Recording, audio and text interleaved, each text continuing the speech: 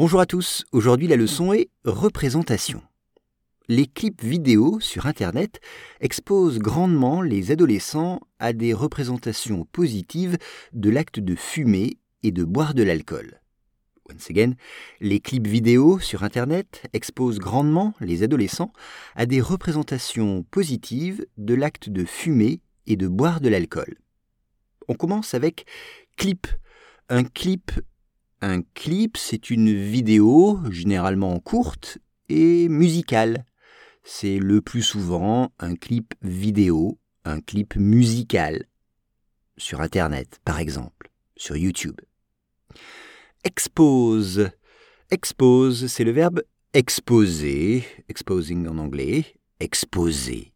Exemple, les enfants ne doivent pas être exposés à des images violentes. Les enfants ne doivent pas être exposés à des images violentes. Grandement, c'est-à-dire largement, grandement, heavily, grandement. Exemple, les enfants qui regardent le journal à la télévision sont exposés grandement à des images violentes. Les enfants qui regardent le journal à la télévision, sont exposés grandement à des images violentes. Les adolescents. Un adolescent, c'est quelqu'un qui a entre 12 et 18 ans. C'est ça, un adolescent, teenager, un adolescent.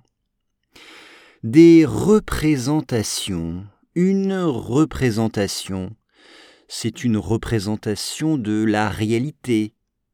Ce n'est pas donc la réalité, c'est une démonstration de la réalité, une reprise de la réalité. Depictions en anglais. Une représentation.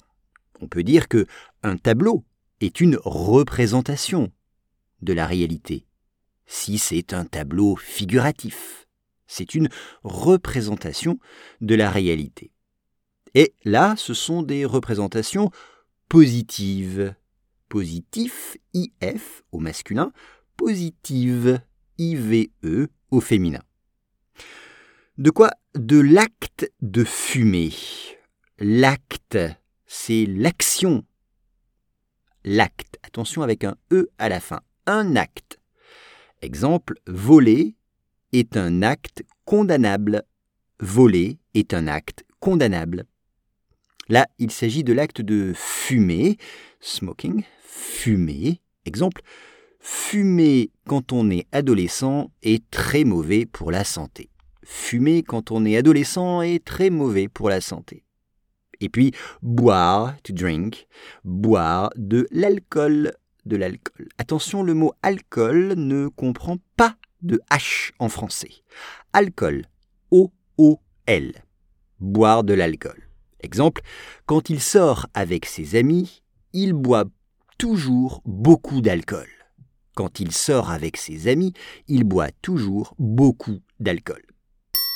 Les clips vidéo sur Internet exposent grandement les adolescents à des représentations positives de l'acte de fumer et de boire de l'alcool.